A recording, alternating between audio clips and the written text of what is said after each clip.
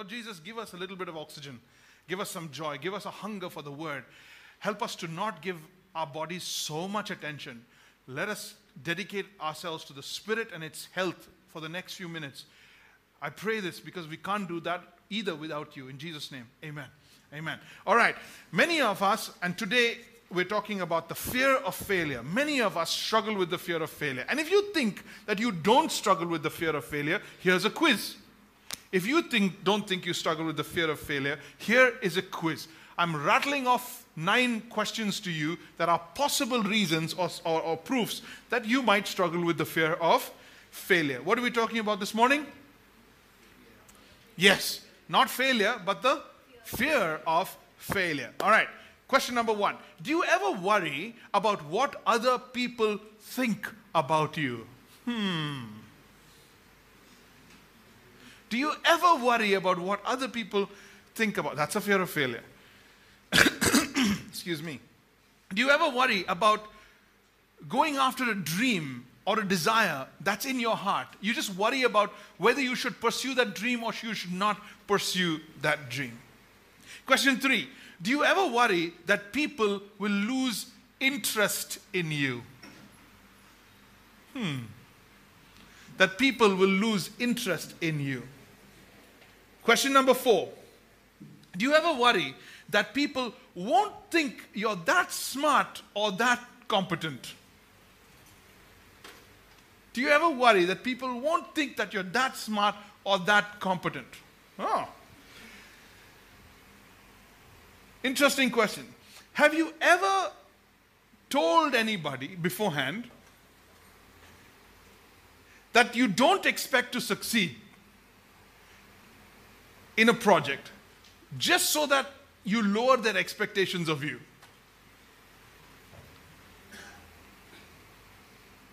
Do you ever have last-minute headaches before a project, before an exam, before a presentation, before anything? You have this last-minute headache, stomach ache, butt ache, something pains, and you just kind of like, you go into this physiologically. That's a fear of failure. All right. Do you ever have any last-minute headaches? Do you ever get distracted? This is very interesting. Do you ever get distracted by things that take you away from the preparation time for what you need to do? You are preparing, you are focused, this is what you need to do. But do you ever get distracted from things that, from preparing, and those things which distracted you later on were like, what? That was not necessary. I didn't need to do that. They're trivial things. They have no value. But at the time, you really, I really need to call that person. I really need to get that done. Oh, this nail is really long. I really need to get... Fear of failure. Fear of failure. One more. Let's do one more. Do you tend to procrastinate and then run out of time when you have to prepare for something? First you procrastinate, fear of failure. Then you run out of time, failure. Crazy. We are crazy when it comes to this. These are just 9 common symptoms that people struggle with, but I'm sure that there are many more. Here's the deal. I want to bring home something to you today. You fail at more things than you succeed. Is everybody with me? Everyone fails at more things than you succeed. The number of things you fail at, the number of things you succeed at, you fail at more things. All of us do. We're all the same. But here's the problem with the fear of failure. The fear of failure is deathly. It cripples you. It kills your dreams. It paralyzes your ability to do the things God has called you to do. Why do I say God? Because everything that God calls you to do requires faith, requires risk, requires going beyond your own abilities, requires stepping out in the dark, so to speak. Fear cripples you and paralyzes you from doing anything great in your life. It can keep you single. You got that one, eh? The fear of failure can keep you single because you just don't want to risk that. The fear of failure can destroy your joy. There are more people who look like they've been sucking a lemon because they're just too afraid to give it a shot. Just too afraid to give it a shot. Then compounded with that is the South Asian culture. Compounded with the South Asian culture is the Indian education system.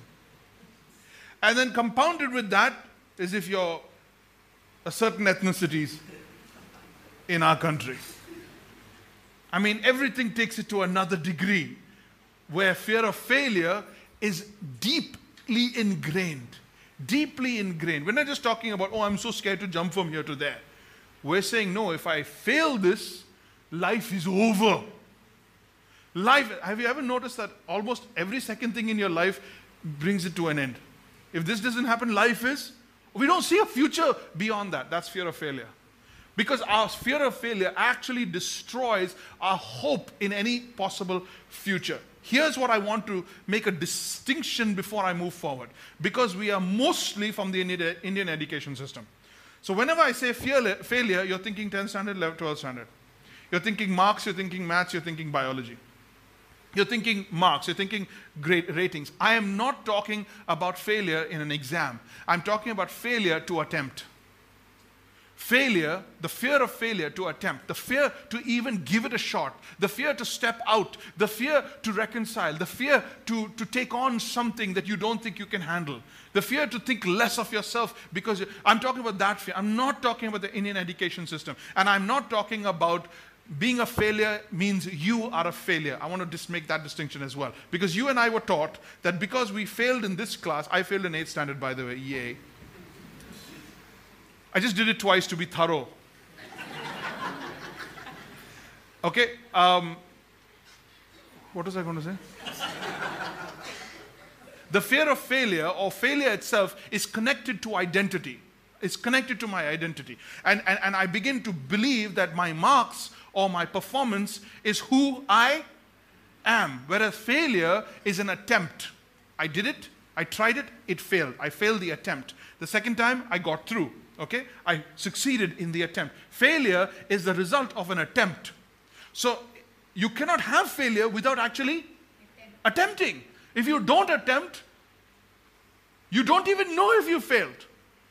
So the fear of failure keeps you from attempting, and when you don't attempt, you don't even know whether you even had a shot at succeeding. It cripples you, your relationships, your money, your investments, your plans, just the ability to think a little bit more of yourself, to be able to put some more faith in yourself, and also, especially, in God. So I want you to jettison the concept, the Indian concept, where a failure is a person. He's a failure, he's a passer.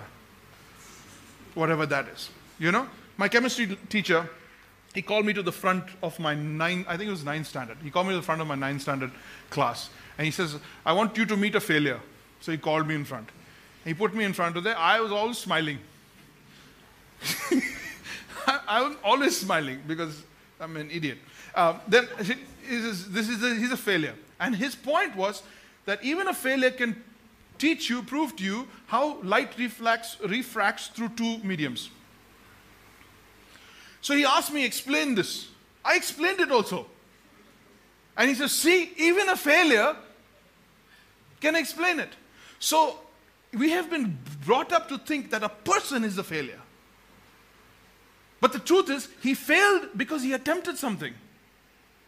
And if he hadn't attempted it, you wouldn't even know if he was a failure. So I want to kill that. You cannot be a failure. You can fail at some things, and you can succeed at some things. You will never either be a failure or a success. You are not a success either. For you to be a success, to be called as a person a success, you would have to be successful at all things at all times. You are not. To be a failure, you have to be a failure at all things at all times. You are not.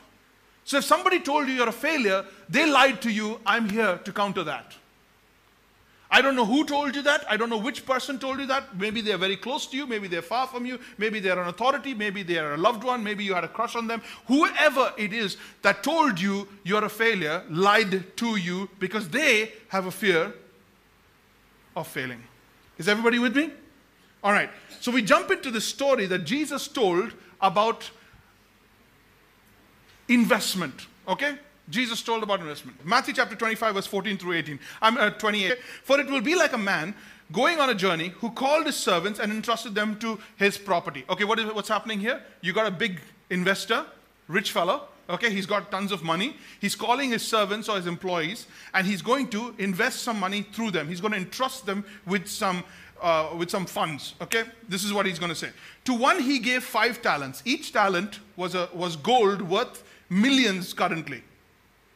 It was gold worth millions currently. So to each one he gave 5 talents. To another he gave 2 talents, and to another he gave 1 talent. Underline, according to their ability. According to their ability. All right, verse 16. He who had received the 5 talents went out at once. Look at what he did. Circle. Traded it. He traded it. Okay. He traded with them and he made 5 talents more. So he goes and doubles it, right? So verse 17. So also he who had 2 talents made another 2 talents. He goes and doubles his 100% profit. Verse 17. Verse 18. But he, circle but. That could be your story. But he who had received the 1 talent went and dug in the ground a hole and hid his master's money. After a long time, the master of those servants came back, settled accounts with them. He who had received the 5 talents came forward, bringing talents to him, saying, Master, you delivered me 5 talents. Here I have made 5 more. His master said to him, note, well done, good and faithful. Good and faithful servant. You have been faithful over, circle, little. According to this master, 5 talents, millions of dollars in worth today, 5 talents, worth your weight in gold, was little. Am I getting through? No, I'm not getting through. That according to this master was little. And he says, you have been faithful with little, I will set you over, circle. But the servant who had been given just 1 talent, here's the third guy, servant who had given 1 talent, he said, I was afraid, so I hid the talent you gave me. I was afraid that I'd lose it, so you hid the talent that I gave me. I went out and buried it in the ground, and now, dirty, filthy, I'm handing it back to you. That made the master mad. Underline that. Because you need a change of mindset. You need to have to think differently when it comes to the kingdom of God. Because Jesus is giving an example saying, this is what the kingdom of God is like. This is what the kingdom of God. It's not about money, it's about entrepreneurship. It's not about money, it's not about resources, it's about stewardship. It's about what you do with what you've been given. I repeat, it's about what you do with what you've been given. In this case, if you give back what you've been given, it's not great news. It's not great news. It made the master mad. And this is what he said to him. His master says, well done, good and faithful servant. This is the second guy. And he also turned 2 talents, second talent, 23. His master said, well done, good and faithful servant. I will set you over much. So first 2 guys, great. Verse 24. Master, I knew you were a hard man, reaping where you do not sow, gathering where you scattered no seed. Wow, amazing, yeah? What an entrepreneur. So I was afraid. You see the reason he was afraid? Do you see the reason he was afraid? Because his master seems to have success that's undefined. He doesn't know how he got there. He doesn't know how he gathers where he doesn't scatter, and he reaps where he doesn't sow. He does not know how that works. There's a principle that is missing in this mind because he has a fear of failure. He says, so I was afraid. So I was afraid. If you know how God works, you won't be afraid to step out in faith for him. You won't be afraid to step out in obedience for him. Verse 26, but his master said to him, you wicked and slothful or lazy servant. That's a bit harsh. That's a bit harsh. Take those 2 words and don't forget them. You wicked and slothful servant. You knew that I reap where I have not sown, I gather where I scattered no seed. Then you ought to have invested your money with the bankers, and at my coming I should have received what was my own interest, with interest. He says the least you could have done is work with HDFC. I mean, that's the least you could have done. Okay, at least you could have just taken your money and put it in a fixed deposit in HDFC, and at least if nothing else, you would have gotten some interest. You want to up that game? Go to Yes Bank. You're getting like 6.5%. If you know somebody there, maybe. Right? He says, Jesus is saying the worst case scenario is at least give it to a bank. They will do more with nothing than you. You go and bury it. You go and bury it. And he says to him, he's lazy and wicked. I want to really hang on to this because I don't want to be this guy. Then you ought to have invested your money, and at my coming I should have received what was my own with interest. Now he says in verse 28, so take the talent from him. From who? From the third guy. Take the talent from him and give it to the one who has 10 talents. Oh, whoa. Give him to the one who has 10 talents. Now, how many does the first guy have? 11. How many does the second guy has? 4. And how many does the third guy have? Nothing. Stop, think. Think with me. If you step back and you think governance, and you think God and love and grace and Christmas, he took one from the guy who had one. And he took one from the guy who had one, so that after one he had none. See, one and none is so close together. And he took it and he gave it to the guy who had 10. That's unfair. That's a bit unfair. That's not good governance. That's not a good leader. He took one from the guy who had only one, and he gave it to the guy who had 10. That seems unfair. So now you've got to stop and think. Obviously, this master doesn't value the money as much as he values trust. He doesn't value the money as much as he values trust. He's saying, I can trust that guy with 10 talents, but I can't even trust you with one. So I'm going to take it away from you. Principle. Universal principle. If you don't use it, you lose it. If you don't use it, you lose it. And whatever you use, God doubles that. When you use, God doubles that. What you don't have, He doubles for you because you're an investor. You don't have money, He'll double your money. You don't have time, He'll double your time. You don't have opportunities, He'll double your opportunities. Whatever you have, He's going to double that because He can trust you with it. Do you get that? Do you get that? He does that for you because He can trust you with it. Because you don't keep it to yourself. Mine, hidden over here. You give it. You invest it. You look for ways to double it. You make sure that good comes out of it. You trust that the master has been given to you, and what he's more interested in is not the safety of his money, but the trust he can place in you. So where do I learn this? Because when you get to the guy, when he comes back, he says, now I have trusted you with little, now I'm going to give you much. That is the lesson in the story. I've trusted you with little, 5 talents became 10, 2 talents became 4. Now I know that I can trust you with much. As for this wicked, lazy fellow, I can't even trust him with 1. Why does he call him wicked and lazy? Because if you're going to do anything for God, anything in obedience, anything for greatness, anything for your calling, you need to step out and take a risk. If you're going to step out and take a risk, it causes you to exercise faith. And without faith, it is impossible to please God or accomplish anything for you or for God or for anything. And if you don't, listen carefully, if you don't exercise faith, if you don't show faith, if you don't act on faith, you are unfaithful. You wicked, unfaithful servant. God has vested in you in a short period of time, 60, 70, 80, 90 years, in this short life, what He has called a trust. He has given you something, many things in some cases. He has given you opportunities, and He's given you a calling on your life, and He's given you a mission for your life, and He wants to see what you'll do with that. If you double it, taking risk, stepping out in faith, God's going to use you because He can trust you. Not just here, but in heaven, in the future. If you don't, He knows He can't trust you. He's going to take away even what He's given to you. let me clarify something. Disclaimer. On this side, you have God the Father, loves you, sent Jesus for you, covered your sin, has loved you unconditionally. You're going to heaven. Nothing's going to come between you and him. Your sins are forgiven. He has cared for you. He's your Father. No one will ever separate you. Yes, yes, yes. Amen, amen, amen. Nothing is going to stop or come between the relationship. Am I clear?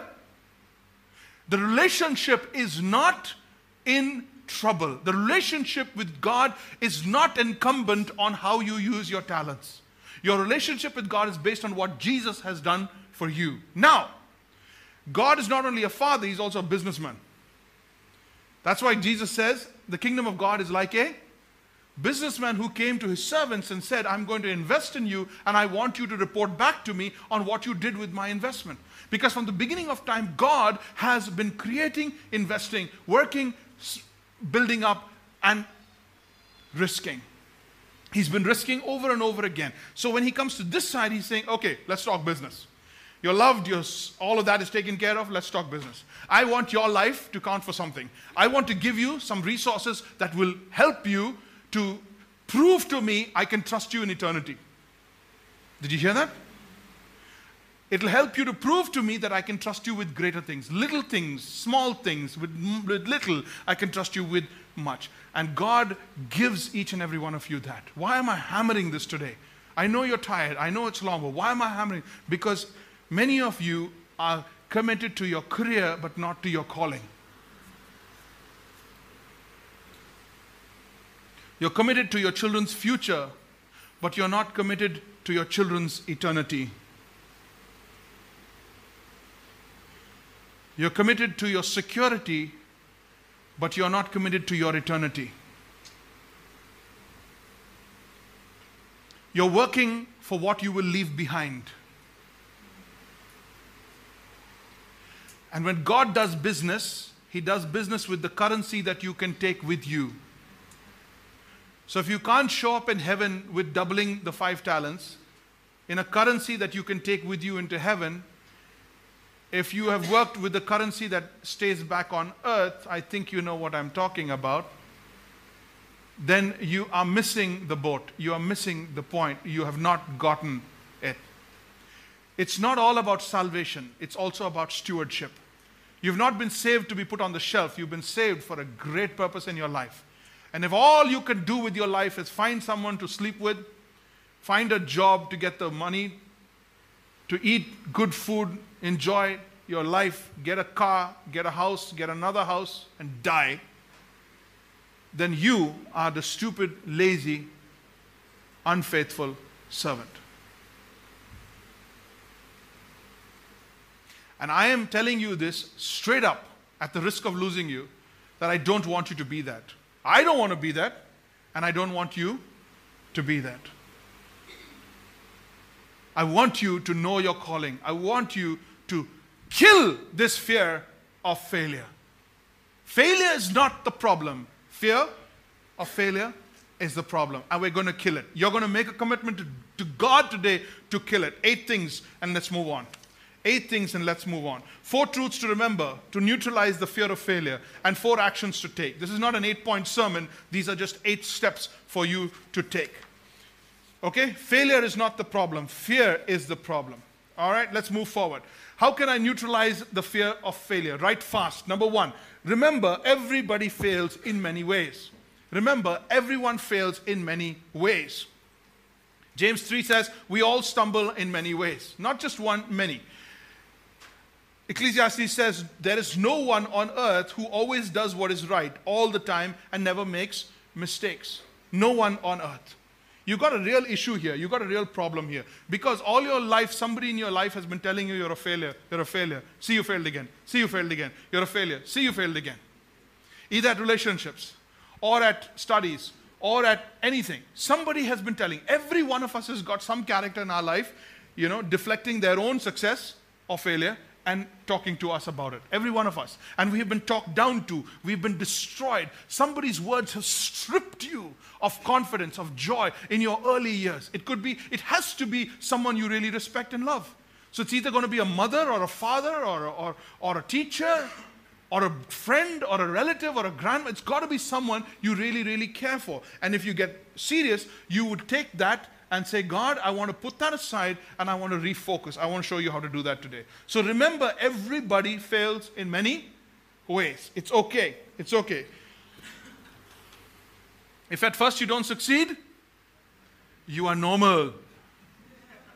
If at first you don't succeed, you are normal. You are human. If you succeed at the first time, I feel sorry for you. Because that's it. It's done. You succeeded. Now what? Now you're going to have to move to the next thing. And you think everything you do, you're going to succeed at. Good luck with that. So people who have a string of success struggle to handle failure. They don't know that failure is a pathway to success. That you have to find 999 ways of a bulb not shining before it actually works. You have to see many losses in political career or in education career or in business before you see a success. Many losses. Failure is not the problem. And when you fail, that's not you. Remember, no failure is final unless you give up. Write it down. Remember, no failure is final until you give up. Giving up is failure.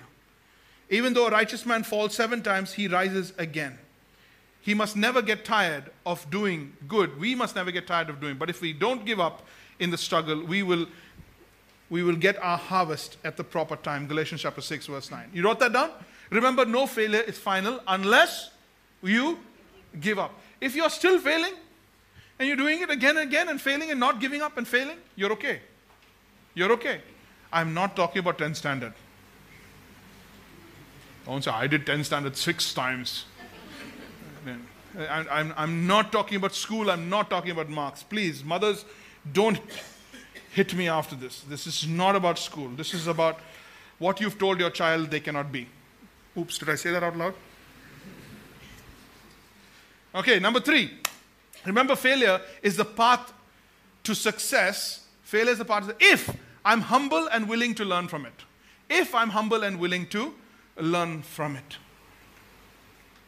A man who refuses to admit his mistakes will never be successful, but if he confesses and forsakes them, he gets a second chance. Remember, failure is a path to success only if you're willing to learn from it. Learn from it. So no problem with failing, only problem with not learning. Number 4, remember that no matter what happens, God promises to use it for good in my life. Let me explain. This means when you take a risk, look at me. When you take a risk and you step out in faith and you say, I'm going to try something amazing. I'm going to, at the cost of failure, I'm going to try something for God. And you step out and you do it and you fail. God is saying, because what I'm looking for is trust, because I'm looking for his entrepreneurship, looking for his investment, I'm looking for you to be obedient and step out. Whatever didn't work out, I'll work it out. I'll work it out for good. Did you get that? Smile at least. Did you get that? That way, you never lose. So either you try, you attempt and you succeed, or you attempt and you fail and then God turns it around for your success. Either way, it says, no matter what, for you, because you are called according to my purposes, I'm going to turn things around for your success. That's number 5. 4. That's number 4. God promises to use it for the good in your life. He says, look at all the ways in which your distress has goaded you closer to God. You're more alive, more concerned, more sensitive, more reverent, more human, more passionate, more responsible. Look at it. From every angle, you've come out strong. You've come out with purity of heart. Number 5. Oh man, this is going to hurt. This is going to hurt. Remember what I told you? I said I wanted 4 truths to remember and then 4 actions to take. So we remembered 4 truths. Now 4 things we can do, 4 ways we can move forward. Number 5. Refuse to compare yourself to anybody. I refuse to compare myself to others. He says you should judge your own actions, but never compare yourself with others. Then you can be proud for doing your best without comparing yourself to anybody else. He says, we don't dare to compare ourselves. Talking about his ministry, Paul says, I don't compare myself to anybody else. What God is doing in my life, what he's given me, the looks he's given me, the resources He's given me, the challenges that I have in my life, my height, my width, my abilities, my past, my future, my people, my situation is mine. It's mine. I cannot compare it to anyone else. So stop comparing. You are unique. And you are a failure only if you give up. And you'll never be a success. You will succeed at things. You will fail at things. You'll succeed at actions. You'll fail at actions. But you will always be a child of God. I don't look at my son and say that he's a success or a failure. I point to him and say, that's my son. Whether he succeeds or fails, that's my son. So your identity is in whose you are. But you know what? Some auntie, some cousin, some maths teacher in Mount Carmel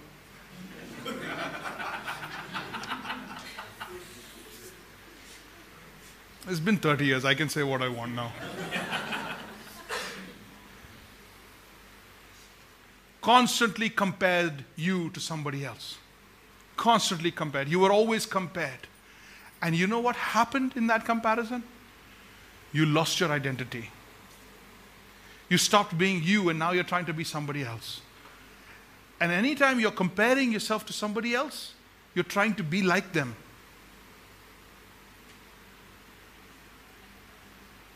Please don't compare yourself to anybody. And please stop comparing your children to anybody. They are unique and they are your children. Live with it. No one is like your kids. The place you get most of the comparison is social media, IG and FB. And what you see on these two constantly, success, failure, success, failure, success, whoa, failure, ha ha ha, success, wow, failure, constantly. Every YouTube video, everything, laughing at people who fail, adoring people who succeed. So everybody who puts up their pictures, everybody who puts the very best of the best because they're comparing themselves to somebody, want to be seen as somebody else, and you are never your real thing. And IG and FB, as good as it is in terms of social media and networking, destroys self-image. Be careful. Take fasting time to detox yourself from the influence it has over you. Refuse to compare. Number 6, redefine the meaning of failure. Write this down. Failure is not missing a goal. Write it down. Failure is not missing a goal. What is real failure really? Real failure is not having a goal.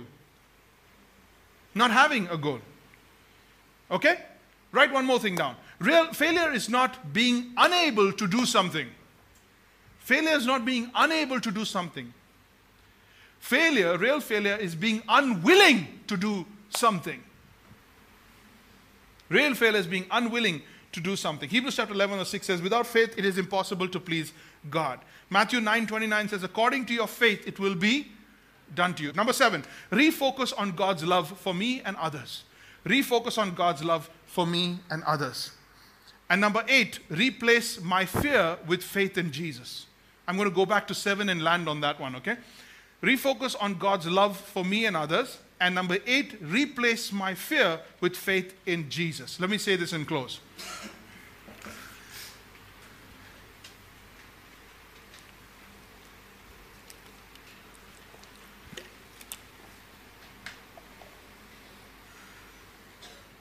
Will you read this verse with me, please?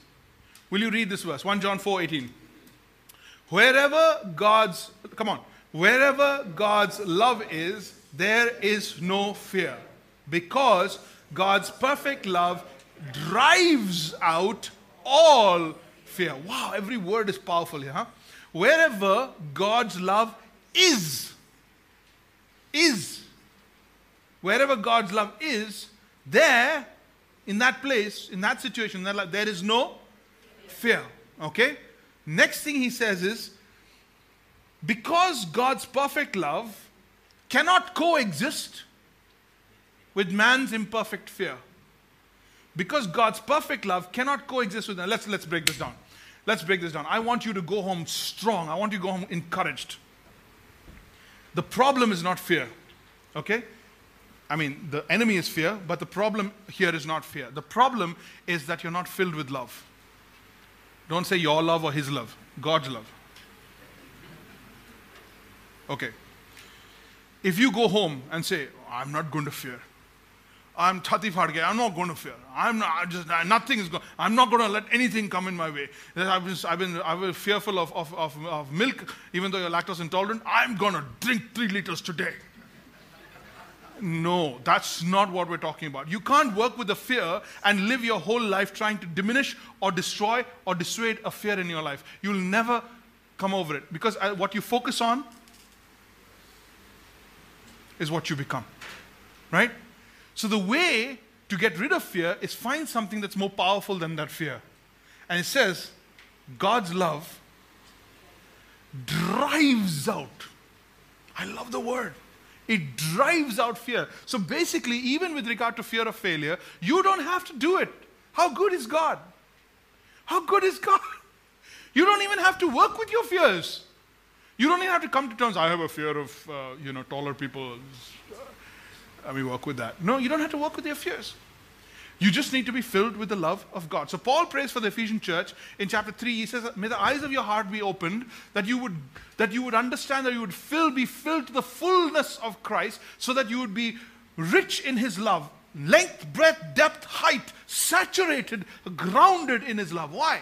Because God's love is not like a man's love. Thank God. God's love is not human love. God's love is not sexual love. God's love is not emotional, sentimental love. God's love is, no matter what it costs me, I'm going to look after you, secure you, provide for you, and no matter how badly you hurt me or even run away from me, I will not stop loving you. When your life is saturated, when your mind and heart is absolutely just filled to the brim with an understanding of how much God loves you, what kind of love with which he loves you, that casts out all fears. So don't work on getting rid of fear. Work on understanding God's love. Work on getting the love of Christ in you. How do you get the love of Christ into you? Love never stops being patient. Love never stops believing. Love is always hopeful. How do you get the love? Number 8, replace my fear with the faith in Christ. That's how you do it. I have the strength to face all conditions by the power that Christ gives me. I have the strength. Fear not, for I am with you. See, that faith in Christ is what gives you, because you trust Christ with your life. You trust Christ to make it to God. You trust Christ that through him you have God. Look at me. No, you're not getting it. No, you're not getting it. If you don't go home with something practical, I'm going to shoot myself. And I have a fear of bullets.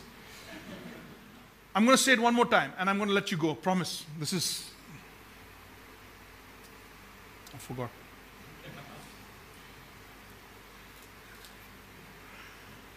You're trusting Christ that everything that Christ takes you to God, and everything God wants for you, you have through Christ. Your faith in Christ is saying that everything I've ever needed is in you. Christ is enough for me. Christ is enough for me. I can do all things through Christ who gives me strength. But sometimes I wonder what he can do through me. My faith in God is sure. And you put your faith in Christ. Today I want you to release the grip on fear you have. God does not give us a spirit of fear that makes it. I want to pray for you. I want to stop here. I want to pray for you. Because I can go on and try to motivate you, but I can't motivate you to stop fearing. I can only ask you to commit to understanding the love of God for your life. And you can't do that without a personal relationship with God. And a personal relationship with God is only through the Lord Jesus. He's the one who invites you into that. So with every head bowed and every eye closed, will you consider one of these 2-3 things? Number 1, you say, no, I don't have a relationship with God, so how on earth am I going to get everything he has to give to me? I don't have a relationship with God, so how am I going to find out what his calling is on my life? I don't have a relationship with God, then how am I going to receive the love that he has for me? I can't just sit here believing that God loves me. I need to feel it. I need to know it. I need to experience it. So he's done that and given it to me through a person, through face, through a name, Jesus. So I need to trust Jesus. I need to start a relationship with God. Today, Pastor Jerry, I am starting a relationship with Jesus. I commit to getting to know Christ. I commit to wanting to walk with Him. I'm going to read my Bible and I'm going to start to get to know Christ. I want that faith in Christ. Or maybe you're at this place where you have decided that fear has crippled you and you're not going to try that relationship again. You're not going to try to reconcile. You're not going to try that career. You're not going to try that hard thing. You feel God wanting you to serve in this particular way, or you have dropped the ball on it. You have given up on it. If you have given up, turn, change, try again. I'm asking you, I'm begging you to try again. Maybe you're here and you know that God has been saying, I want you to serve me with your life. I want you to serve me with a greater purpose. Then I want you to confess the fact that you, because of fear of failure, have been disobedient. You've not acted on it. I want you to say, Lord, you gave me 3 examples, the 5 guy, the 2 guy, and the 1 guy. I do not want to be the 1 guy. I want to be either the 2 guy or the 5 guy, preferably the 5 guy. Lord, would you give me an understanding of the victory I have in you? I don't want to meet you and not have anything to offer back to you. I want to do something with my life. I want to find a ministry. I want to find a mission. And I want to live my life. I don't want to be religious and ceremonial. I want to be a revivalist. I want to be a reformist. I want to do something with my life. Oh God, touch me, teach me, talk to me, do something. I don't want my life to be the same anymore. Father, you know the hearts of the people here. Some I just couldn't be bothered with what I'm just saying, what I've been talking about. And some have been touched deeply by the Spirit of God. And then there's everybody in between. For some, the lights will come on 5 to 10, 15 years from today. But Lord, I believe in seed. I believe that when seed dies and goes into the ground, it bears fruit. I believe in your promises. You promised me, John 15, 15 and 16, you said, you did not choose me, I chose you that you should bear fruit, that fruit should remain. Lord, you have been faithful to me all these years. When you picked me out of my failure, out of my pain, out of my brokenness, and you decided to use me. And when I responded, I have never regretted it for 33 years, Lord. Father God, I ask, oh God, that today some life would get handed over to you. Someone would crawl their way onto the altar and say, I am yours, Lord. I am yours. I have heard your call. I am yours. There are those here for the very first time. They've never come to church before, or they've never come to Covenant Life. Lord, I want them to know that this is not a religion. This is a father saying, come back, child. I got everything you need. Come back. If you're looking for the door to get into my house, that door is Jesus. Knock on that door and come through. You're welcome. So I ask that even the new people, or whoever's here for the first time, would have that access. If they haven't understood my language, in the name of Jesus, I pray that your Spirit would translate what I'm saying, so the Spirit of God would get through in any language required here in this room. But let people find salvation. May the grace of our Lord Jesus Christ, the love of God the Father, fellowship of the Holy Spirit, rest and abide with each and every one of us through this week and even forevermore. Amen. It's been a long sermon, a long service. You've been patient. You're amazing. God bless you. Have a great week with God. I'm waiting for your prayer requests. Hi, welcome. I'm Jeremy Dawson. Welcome to my channel, and I'm so glad you're here, and I hope that you enjoyed the last video. If you like it, and if there's been a blessing to you, comment, say something. I want to hear from you, and I promise to get back to you on that. Also, we have videos coming up constantly, and my team's working hard to give you the best. So make sure that you subscribe. There's a button right in front of you, and press the bell, because that'll get you every video that's coming your way. All right? And I'm sure that you have some friends that you can share it with. I'd love for this message to get out there. God bless you. Don't forget to subscribe.